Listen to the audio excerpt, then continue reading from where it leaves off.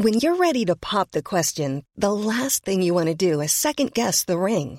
At BlueNile.com, you can design a one-of-a-kind ring with the ease and convenience of shopping online. Choose your diamond and setting. When you find the one, you'll get it delivered right to your door. Go to BlueNile.com and use promo code LISTEN to get $50 off your purchase of $500 or more. That's code LISTEN at BlueNile.com for $50 off your purchase. BlueNile.com, code LISTEN.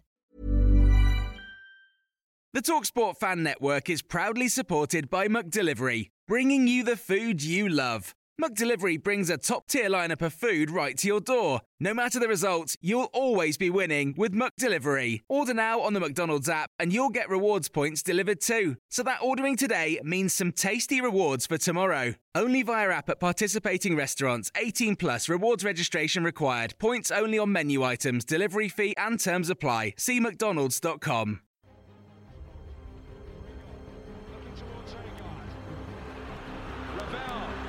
Ambitious, but brilliant!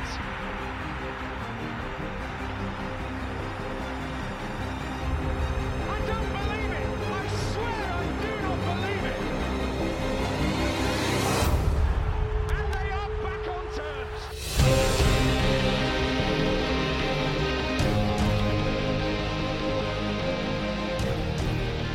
Good evening, welcome to New York Talk. This is the Man United podcast, a day later than normal. But if you don't know why, we'll explain later, because there is a reason for this one. So thank you all for joining us. We have a full house again. Mick, Danny and Will from Tivoli Viewers joining us again. Thank you for joining us, boys. Hello. How are we all doing? Are we all happy and excited for the national break to finally end? Proper football to come back?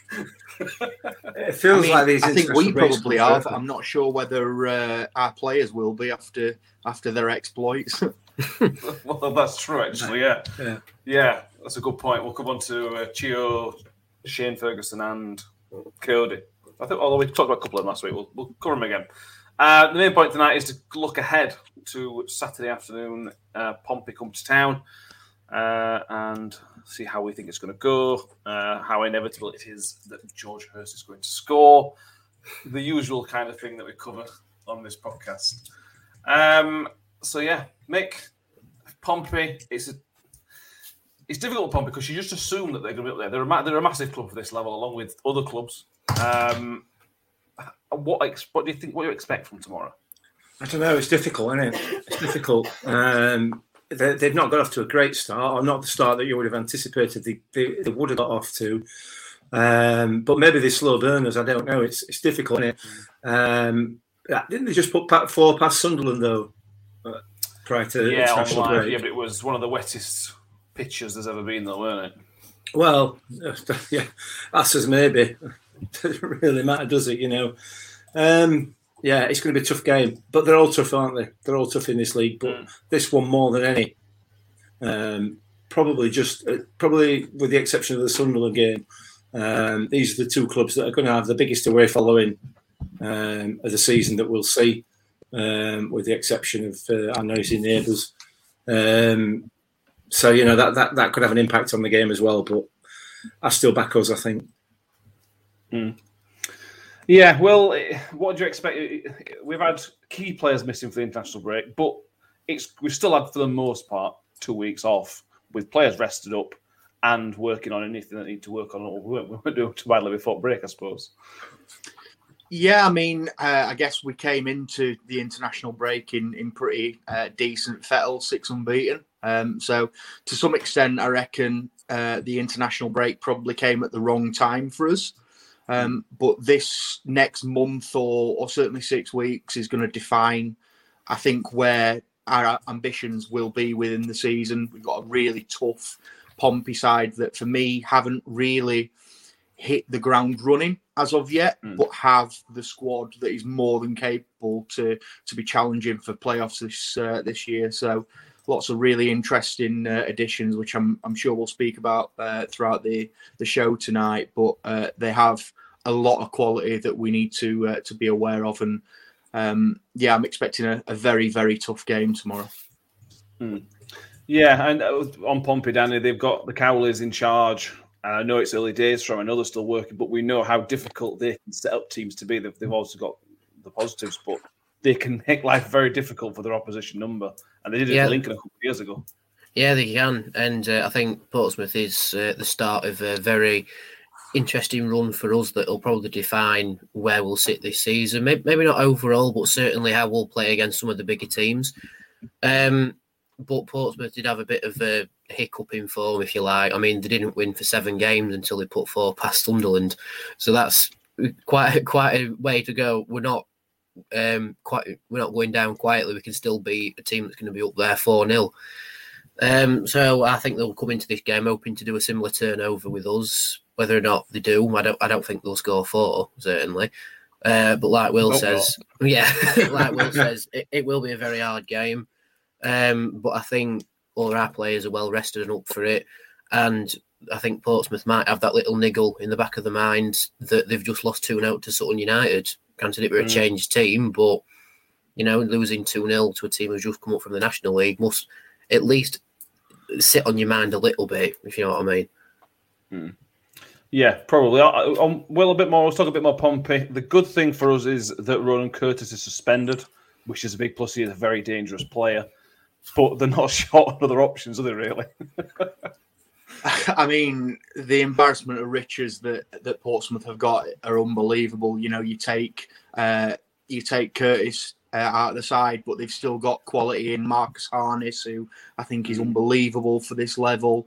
John Marquis, we know all too well for his time at Donny, and they have pace to burn, which for us it could potentially be problematic. They are a side that likes to have a little bit more of the ball, so averaging about 55% possession at the moment in each of the games. So expect to see them have a little bit more of the ball than us. One thing that has been sort of really apparent throughout the game so far is they aren't really scoring a lot of goals. So that's an area that, Danny said he didn't think that they'll put 4 past us. I definitely don't think they'll put 4 past us. That said, the international break for a team like the Cowleys is a godsend because you know how meticulously organised that side's going to be. They've only conceded 10 goals already this season, which makes them one of the most difficult defences to breach. So I'm expecting a really tight encounter tomorrow. But yeah, you're absolutely right. They've got so much quality throughout the side. Looking from the back. Gavin Bazunu, is probably the best goalkeeper in League One. If you take away the Wednesday fans that are saying it's Bailey Peacock Farrell, which I think is proven over the last month or so, that's not the case. Bazunu actually stopped a Ronaldo penalty a month ago. So, yeah, it was. Lots of quality within that Pompey side. Yeah, Mick, how it's difficult how you know how we're going to set up. We don't know. We assume Chio's going to be back fit because it's Chio. We heard something. Shane Ferguson's always got a niggling injury, foot injury, back from international duty. Last time he came back from international duty, he was injured. Where can you see any changes? Where can you see any changes from the last couple of games? I'll be honest, I can't. I mean, that back three potentially is an issue, but I just can't see any changes. I don't see why he would want to change it unless there are any injury worries. As you said, Shane Ferguson does seem to be susceptible a little bit, but for me, I don't see why we would change it. We've been playing so well. We've looked so strong, particularly at the back. I mean, the way this is teed up at the moment, it's going to be 0-0 or 4 apiece, isn't it? It's going to be one of those games by the looks of it, potentially. But no changes for me. Definitely not. What about Joe Mattock? Should be back in contention, Danny. For me, Icky's not been bad, but he's had a few shaky moments in that left-hand side of position. If Mattock's fully fit, here we go, Josh Smith. If Mattock's fully fit, would he come in for Icky for him? Where are you stand on that one, Danny? Well, from what I've seen from from Warney's press, we've got a completely fit squad other than the usual suspects that we know are out, like Lindsay and I presume Angus for a little bit as well. So he's got more or less a full register to pick from. But I think because Matic is growing into that position and it's the position he wants to play in, and like I say, he's not been bad, but he has had a couple of moments where you've sort of gritted your teeth and gone, "Oh, now then." So I could see Matic coming in, especially after I watched back the performance against Scunthorpe, where Icky goes to clear a ball, completely misses it, and then Scunthorpe go and score. So hopefully Icky doesn't do that again anytime soon. But yeah, I see Josh's point about Matic coming back in. He's coming into a position that he wants to play in and feels he's more suited towards. It's a bit of experience on that left-hand side as well. All right, granted, he's probably going to get a yellow card. So if you want to get your bets on now, I'd do it. But yeah, I can see Matic coming in, Matic, Woods, and probably Reg in the back three for me. Yeah, I think I agree with that. But are you happy with that back three, Will? Any what are your thoughts on the Icky Matic question? It's a good question. I would personally play Matic because of his experience.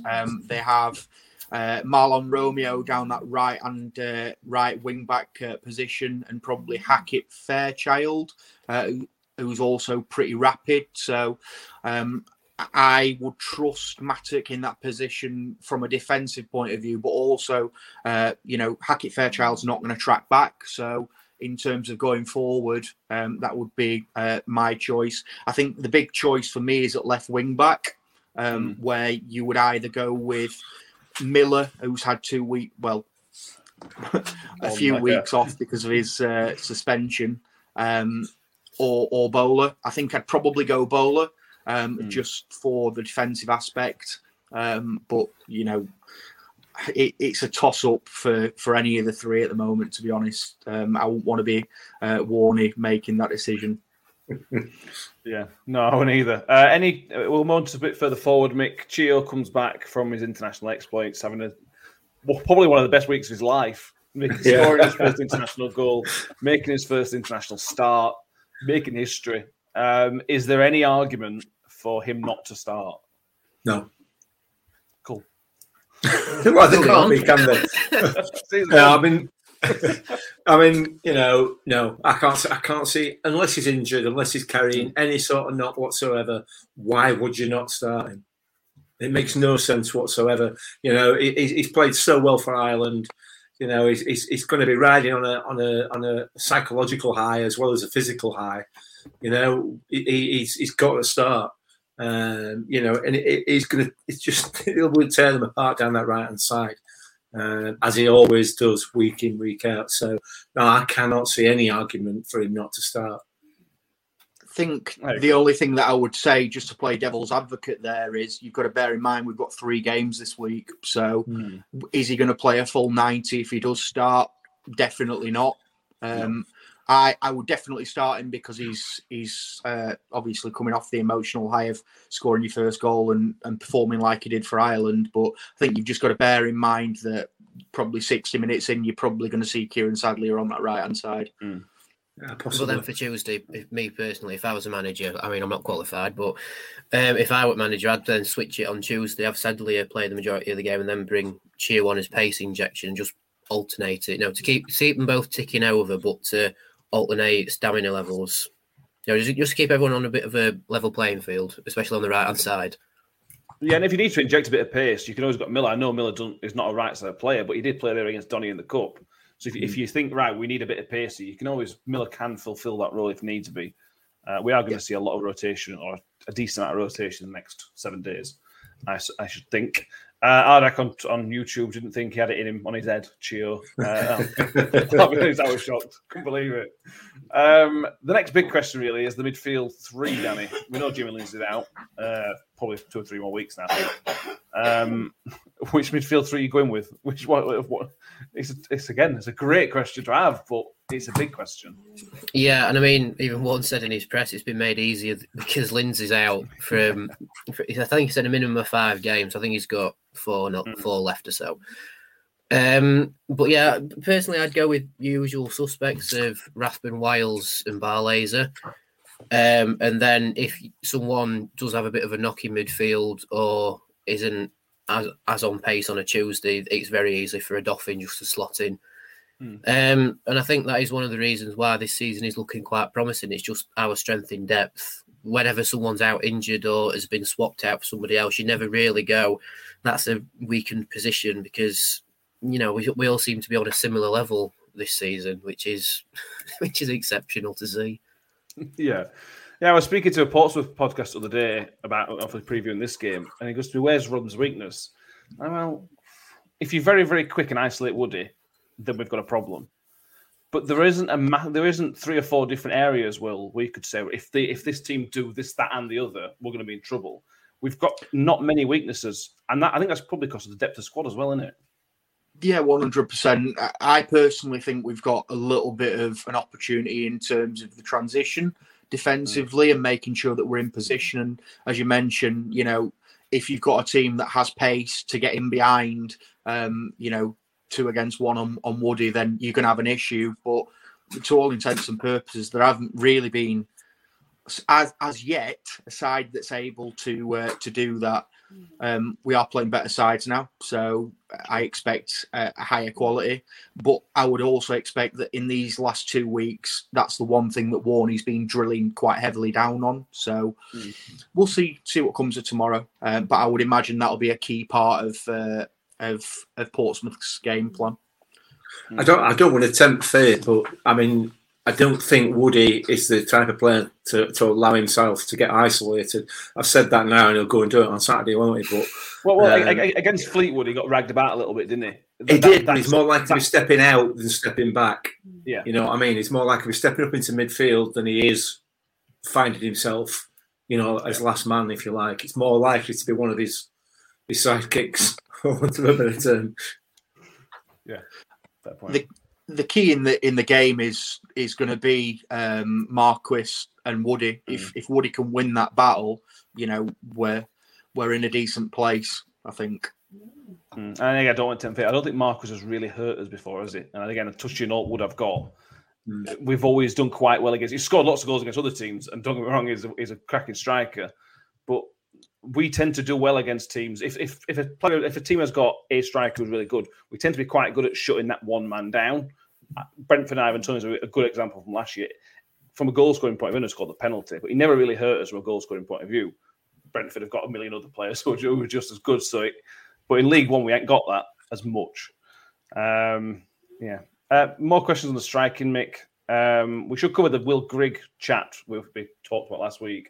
We were sort of saying he'd got a recall option. We weren't sure if the League Cup counted towards the playing twice in a season. It's been confirmed that he has now played for 2 clubs in a season. So Will Grigg cannot play for another team this season.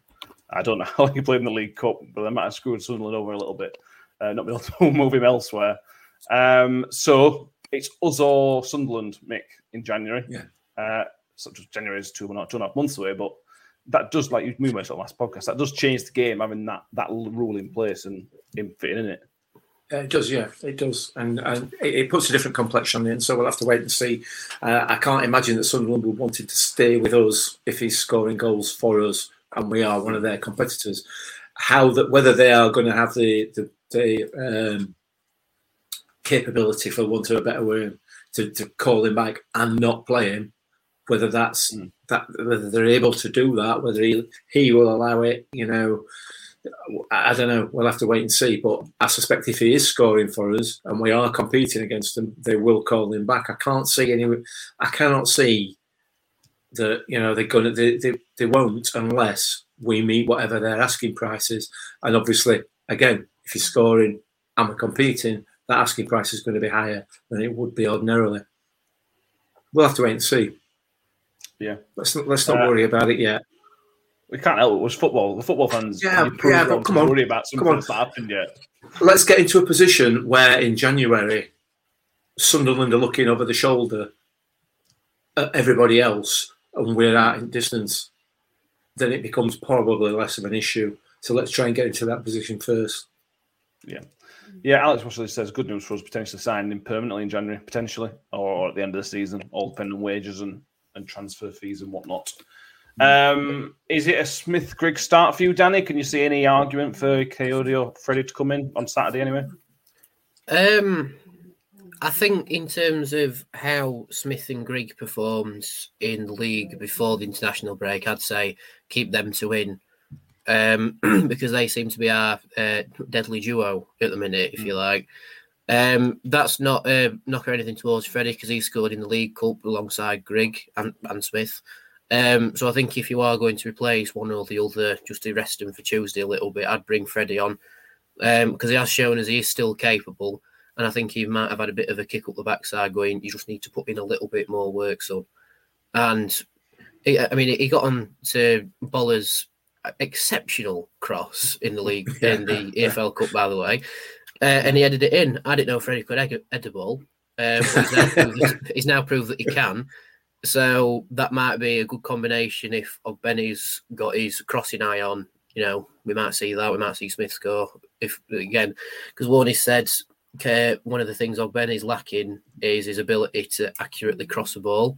One of the highest crosses into the box in the league, but there's just no meeting of it in the box. Because I think I saw a stat that he's done 77 crosses into the box, but only 17 have been met in the box. Mm-hmm. So if those increase a little bit, Lord knows how many goals we'll get from effectively Route 1 football crossing to mixer. Someone lumps his head on it and it's in. It's just asking for Woody just to charge at it and head it in. But for me, I'd say Smith and Grigg to start, but then probably Ladipo will come on maybe in about 60, 70 minutes-ish. Or Coyote, depending on who one thinks will suit the system better. Yeah, the crossing thing, Will, it's like the shooting stats we talked about a few weeks ago. It sounds really simple, but if you just get someone to end at cross, there's going to be goals. It's if you have a shot, eventually you're going to score. It sounds really simple, doesn't it? But it's clearly not.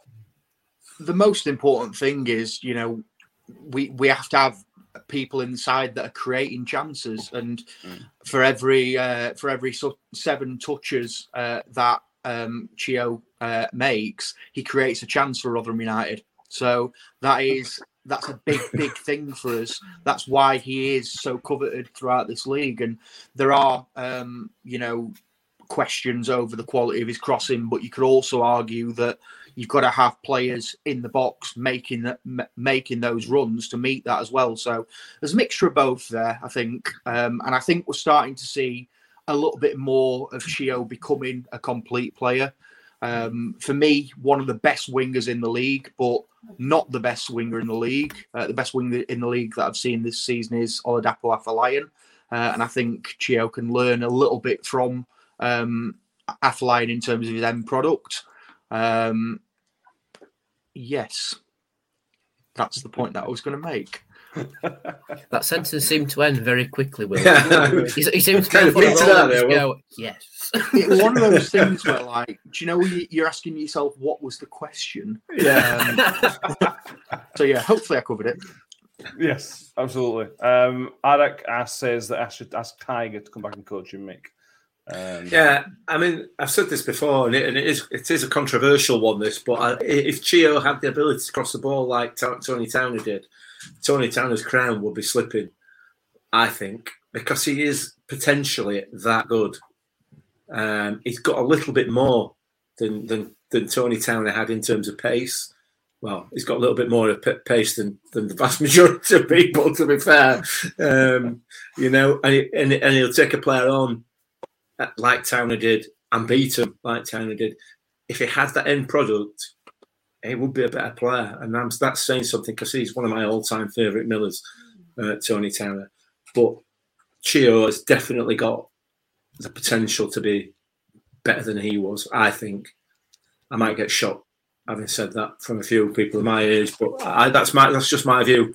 It does remind me of him so much when he gets that ball at his feet. He just gets his head down and he takes a defender and he just makes I can see the expression on the defender's face, and it takes me back to 1981. You know what I mean? It's just exactly the same expression of complete fear and alarm and dread, and Yeah, just get. They will be working on that end result, and the point that Will's made there. Every 7 touches he creates a chance. Maybe he is as good, because that is a hell of a start. Yeah, it is. I agree. So we're going to split this episode into sort of a little bit of a half now. So we're going to talk about stats and ref watch and things like that in a second. As many previous listeners will know, we have spoken to Kirk Broadfoot this week. Me, Danny, and Mick spoke to him last night. So we've put together a tiny little bit of a trailer for you. The trailer I've put together is a couple of clips where we were talking about his time on Neil Warnock. So here's a couple of minutes of what to expect from the Kirk Broadfoot episode coming up in next week or so. Well, the first meeting we had, he actually said to us, "What am I doing here? Have you seen your fixtures?" He was like, "I can't even get a clean pair of socks. What's going on here?" That was his, God's honest truth, that was his first meeting, and we were like, just looking at you, what's going on here? But the man was a genius, honestly, a genius.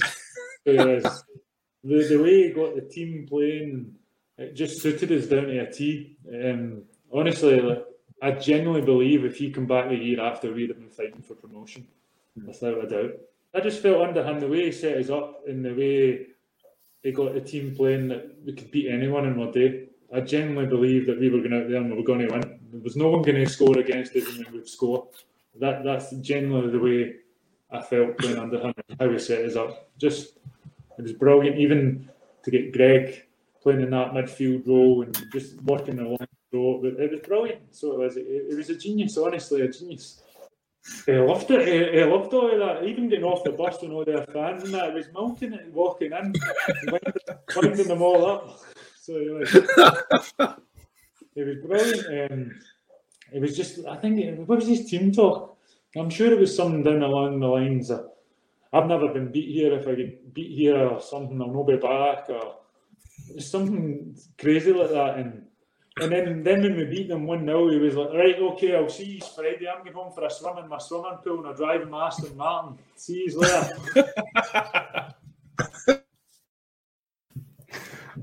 So that'll be out later on this week. The last clip was after we beat Sheffield Wednesday in that one, in the Great Escape part. A really good chat, really good interview. We'll sort of set the expectations now. He couldn't talk about the incident with James McLean. There is actually an injunction against it, where he's not allowed to talk about it. He talks a little bit about the injunction on it and things like that. And so there's not we talk about the ban and how it affected him, but we couldn't. He's not allowed to talk about the actual incident itself.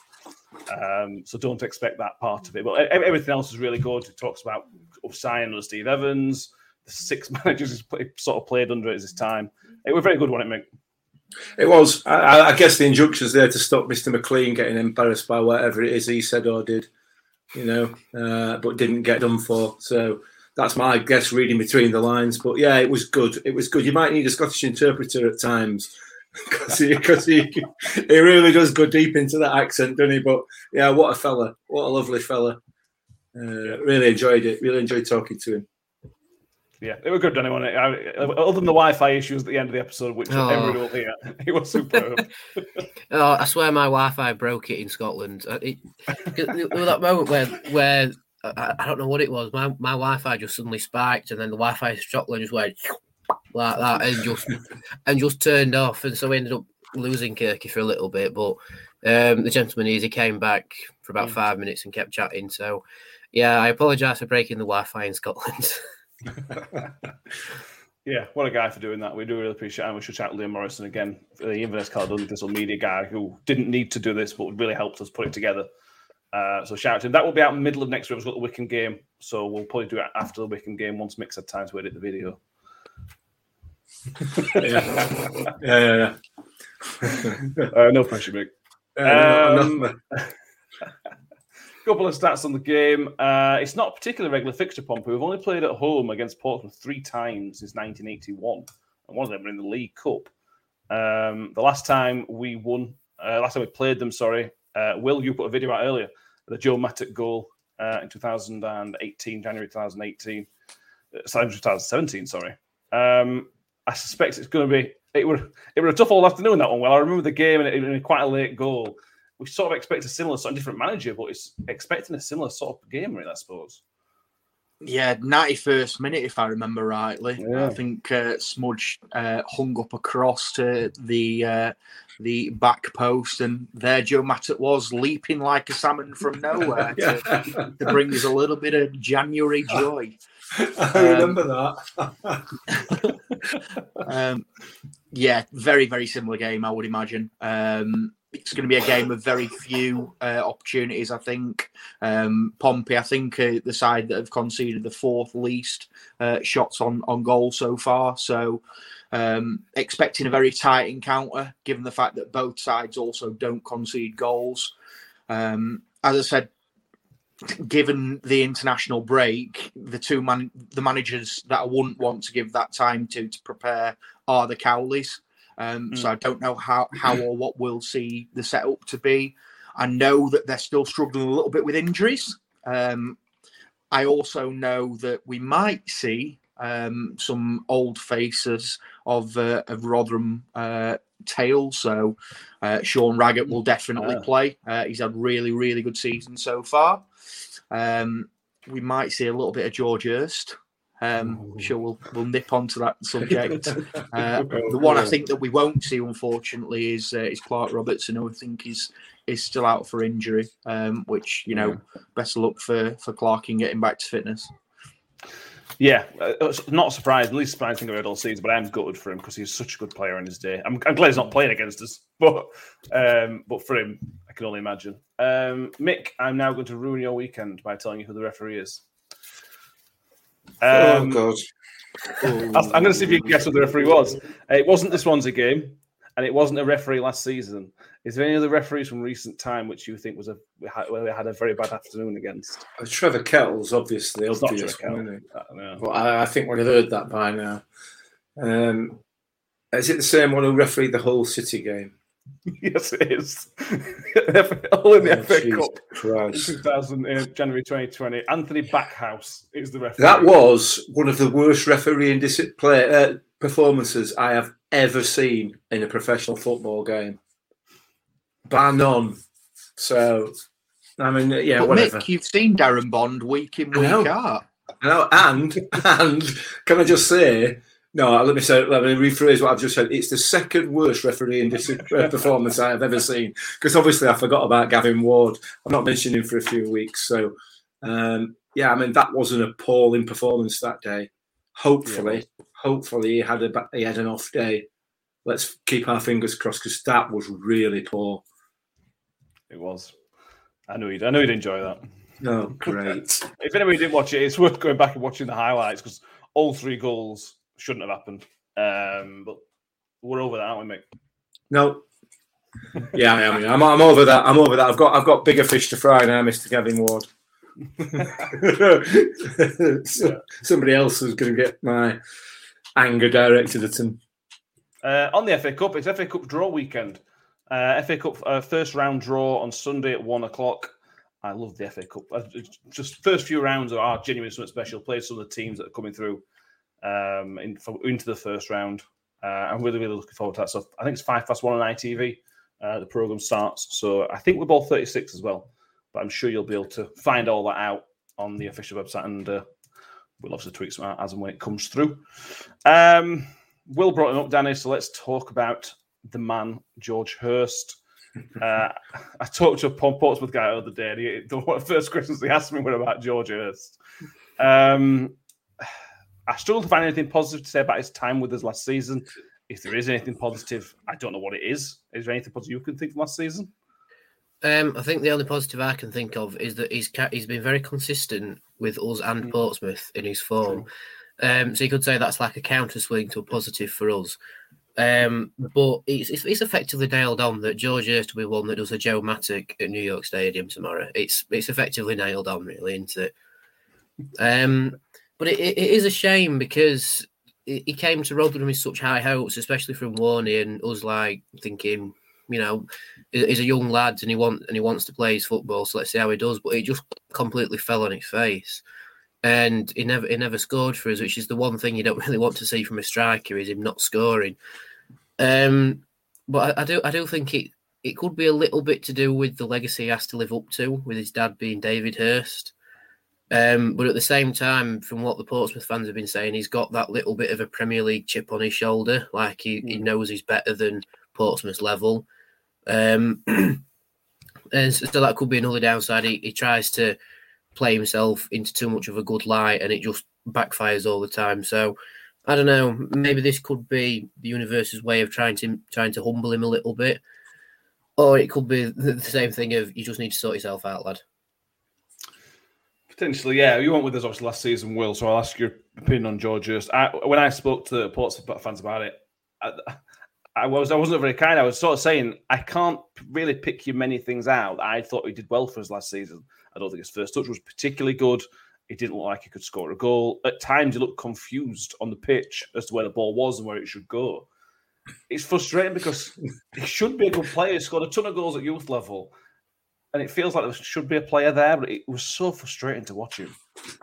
I think just to start this off, there is no one that wanted George Hirst to score more last season than me. I really wanted to sing that song all season, especially against Wednesday. That would have been brilliant. Yeah. That can get clipped by Wednesday fans if they're after that. He's a player that, for me, last season didn't get much game time. So although whilst he wasn't great when he did come on the pitch, I didn't want to judge him too much from his time here because he wasn't given a run of games. But he's also now not getting a run of games at the level below. And I think at that point, you've got to start to look at what the issue is. Is it an issue of, a manager just doesn't fancy, which is now 2 managers in a row, if that's the case? Or is there a problem in terms of the application, in terms of this kid's not doing it in training, so he isn't starting games? I spoke to a Pompey fan after their EFL game against Sutton, in which Hirsty, I believe, played. And his words were, he doesn't look like a professional footballer, which is a little bit harsh. But as of yet, he's not shown anywhere near enough, and that's why he's now nowhere near this Portsmouth side. Just be the luck tomorrow that he goes and bags an hat-trick and then comes and celebrates in front of us all. But yeah, I mean, I think there is a player there. It's just someone's got to try and unlock it, and to be honest, George has got to want to unlock it himself. Yeah, we said last season a lot that we thought he shouldn't have been playing the Championship last season. We thought he needed to drop down League One, maybe even League Two. Number one, he needs to play games. Like Will's mentioned, he needs to play games. But if he's gone to League One and, like I says, and not getting games in League One, there's not many places left for him to go. If it's clearly it's not working for him. For one reason or another, he's got to question himself. The problem that you've got here is he's talking himself out of other moves because financially there's not a lot of clubs, certainly at this level, that can afford to pay for George Hirst. That's why Portsmouth have got him, because they have a little bit more of a budget and they thought it was going to be worth it. But who's going to pay his wages when I don't know whether there's a clause in the contract, but I don't know whether Portsmouth can send him back in January. Who's taking that? Who's taking the loan? Is it going to be Salford? Just to throw a little bit of money at it? I don't think, with the way that they're looking to recruit at the moment, I don't think they're going to chuck money at it. So where's his next opportunity going to come from? Wrexham. Wrexham. Well, you never know. Why would it necessarily be a club that's throwing the money about? I mean, he's on a lot of money for this level, isn't he? I'd ask a question about George Hirst, and this is a genuine question. I don't know what the issue is, but I'm sure that there is an issue somewhere within that package, within either within his past, within him as a player, or him as a player with his dad. I don't know. I just wonder, and I ask this as a question, not a statement or an assumption. Has his dad oversold him over the years? Was that what the issue? I know there was some issues behind the scenes down at Swillsborough when he was there. between his dad and the board and the management team in relation to George. I asked that question: has he oversold him, and has people bought it? Because let's be fair, he certainly was not anywhere close to being a Championship striker. He was like a rabbit in the headlights a lot of the time, and he looked out of place, didn't he? You know, he kind of looked like he didn't know what he was doing, and I don't know. I just asked that as a question. I don't know whether that's right or not, but I just get the feeling that maybe he's been oversold, and Leicester have bought it, and now they can't really do a great deal about it. I think in today's day and age, every player is going to be oversold by an agent. That it's the data that sets out whether a player is good enough or not to be at a club. And obviously Leicester saw his youth record and took him on, and have now given him multiple opportunities on loan to go and prove his worth. So people have seen his worth. It's now down to him to go out and show it, that and prove that he's worth the money that people are willing to pay for him. Yeah, and let's sort of set this out. We're not sort of sitting here saying we hope he's rubbish. No, absolutely. To be a very good player for Rotherham United. Yeah. We were all desperate for him to do well. So this is not 100%. This is not. It's not because it's a shut way for Wednesday. Things. If anyone's watching this thinking, they're just start slagging him off. We're genuinely not. We really wanted him to well for us. In the last 2 weeks of the season, every week I was saying George is going to score and win his game, and we'll stay every single game at end of season, and it's like he's going to score. Oh no, Lewis Wing scored. Oh, we're drawn. Oh, okay. If you put, I'll be tempted to put a bit of money on him scoring tomorrow. I'm not gonna lie. Be very typical. Carl Scott's with us. He mentions his last 5 games against Pompey been tight, 3-2s, 1-0s, always tight games. I think we all expect a sort of similar story. Maybe not 3-2, but a similar sort of story. Chris Welsh with us, a Carlisle fan. He thinks it's going to be 1-0 to us. He also asked how Kyoto's doing. He's doing okay. He's not playing as much as he wanted to, but he scored. We mentioned on the last episode, he scored an international duty, so he's clearly taking those chances. And for me, he's probably third choice striker. Interestingly, he played as a winger at Carlisle, didn't he? He played a lot wide, yeah. I don't know why the difference. But I mean, it's not as though we ain't got any other wingers, is it? You know what I mean? I was going to say, do you want to chuck him out wide? Where are you going to put him? Oh yeah. Oh god, I didn't think that. 6 wingers like Steve Evans used to do. Yeah.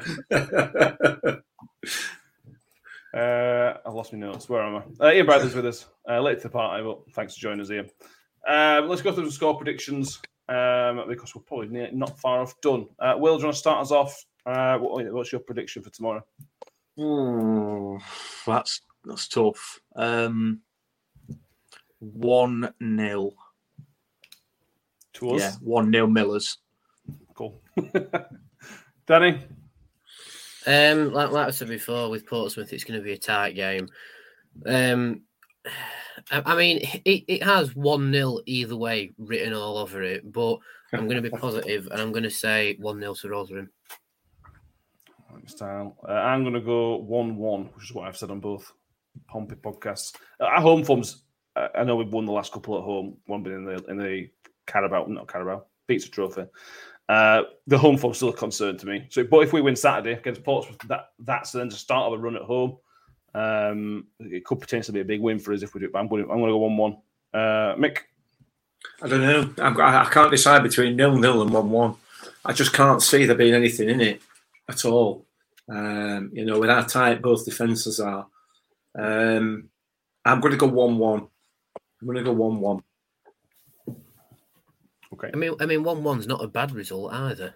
No, it's not a bad result for either team, is it? But 3 points will be better for us, obviously. I think it is a case of it just don't lose. If we don't lose, I'm happy.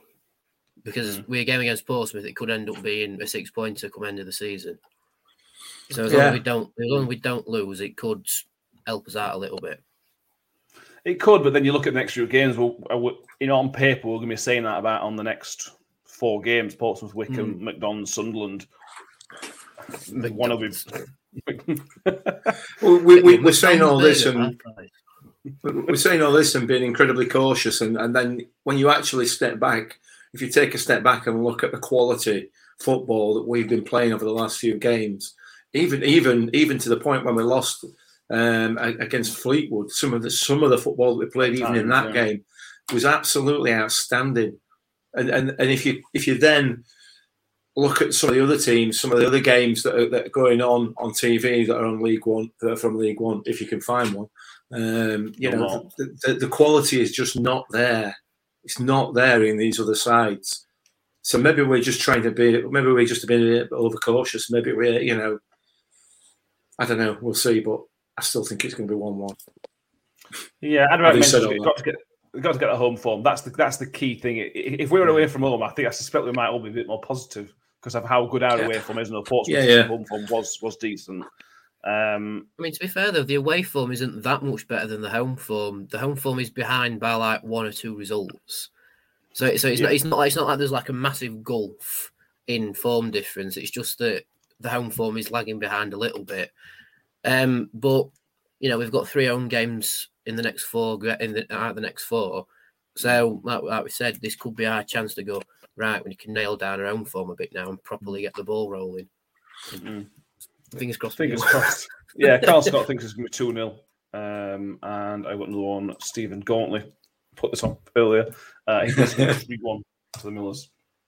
I hope you're all right about that.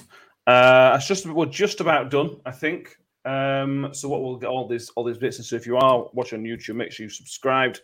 We're nearly touching 350 subscribers, so if you're not already on it, please do dip us over that number. We've put out today asking for if anybody's got a graphic design records or students want to get involved with us.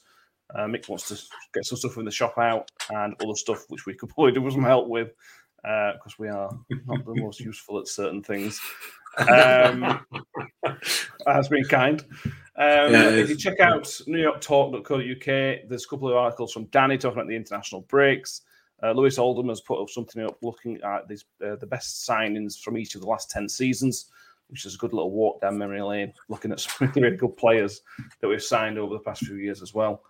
And we'll be back probably Sunday evening, I think, is when we're next scheduled to be back, where we're going to review the Portsmouth game, review the FA Cup draw, which is coming up on Sunday afternoon, and then look ahead Saturday, Tuesday. We've got Wycombe coming to New York on Tuesday as well. It doesn't get any easier, I think it's fair to say. And also check out Tivoli v Wills. Always got Tivoli View. Check out the great stuff that he does over there as well, while you're looking for some Rotherham United stuff to do over the weekend. Any other topics that you guys want to touch on or touch base with before we leave? I have a thing. Ooh. It's not really relevant to the next run of games, but I just want to point it out because we're live and just in case anyone else is thinking of doing it. So as we know, the Ipswich tickets have just gone on sale, and we've got about 450 tickets to sell. And we know how Ipswich have done their COVID regulations. It is a little bit like Fort Knox trying to get in there. So when you buy said ticket, it also comes with a letter outlining everything that's restricted at the ground. So on your letter, you've got arrival time, lateral flow, vaccination history, negative test, vaccination history, mask wearing, and the directions to Portman Road as well, all on this letter that the club's obviously sent. So yeah, I just thought I'd make everyone aware of that, just to double check your ticket envelopes that you get from the club, so make sure you don't chuck the letter out. Do we know if they check? Because I went to Wembley the other day for England game, and that said you had to bring proof of your history. But nobody checked anything. Do we know if Ipswich are checking? Apparently, that's why the arrival time is put on the ticket. Because on the ticket, it says entry time 6:30 to 7 for the quarter to eight kickoff. Yeah. Yeah. Oh God. It's like all right, fair enough. That could be for their fans as well. But if there's going to be about 450 of us there, it's not going to take us half an hour to get checked by everybody. Mate, it takes us an hour to get into New York Stadium without any COVID tests and stuff. True. But yeah, it does say about you need to have your proof of negative lateral flow test or proof of a double vaccination, and then that has a subsection for each one. So yeah, and just make sure it's all logged on NHS app because you just do it on there. Just get your COVID passport and then go, there you go, right, into ground, off it go. I don't know whether anybody else has got any experience of it at Ipswich, but certainly, like Matt said, at Wembley, and I'm off to Tottenham Hotspur Stadium on Sunday for the American football, and the same criteria are put in place that you need to have that with you just in case you are checked. I think they're doing spot checks essentially of supporters rather than checking everybody, which obviously would be ridiculous. But I'm not convinced about Ipswich. It just seems that they seem to be very much an outlier in football terms. In terms of the way that they're in League One, anyway. I was going to carry that sentence on, but I might as well just end it there now. But I don't know of any other football clubs, certainly outside the Premier League or even inside the Premier League, that are doing this same thing. Now, whether they apply the same rules to the home supporters as well, it'd be interesting to know. I don't know. It just smacked to me, when we first heard it. I just thought that's just a way of trying to sort of persuade away supporters not to come. That might be just my cynical mind. I don't know, because I am a bit of an old cynic, but nobody else is doing it. Why not? Yeah, I mean, it's not necessarily a bad thing with what they're doing because of the current and checking folk, but it's just that if everybody else were doing it, you wouldn't have an issue with it. But it's because, especially at New York Stadium, it's just, in you go. Oh, you've got your ticket. Oh, can I check your bag? Right, in you go. And that's it. And there's not even spot checks at New York Stadium, as far as I'm aware. But with Ipswich, even if there are just the odd spot check, it's like, but you're the only ones doing it, lads. Yeah, it's like, are the cases really high in Suffolk or something? Or well, I'm sure, but close to the game, we often speak to other podcasts. We will ask the question when we speak to the other guys. We will ask the question to those fans who go on a regular basis, see if we can get any more information for our fans who are going. But we'll see about that. Russ Vernon's with his final comment. He thinks it's going to be 2-1 to the Millers tomorrow, and he sold me and Will at the Scunny game. Nice to see you there, Russ.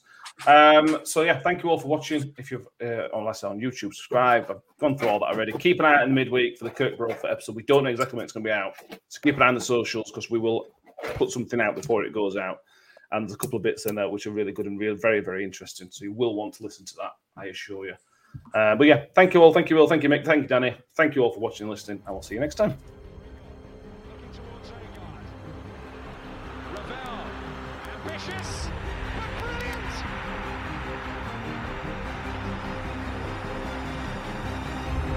I don't believe it. I swear I do not believe it. And they are back on terms.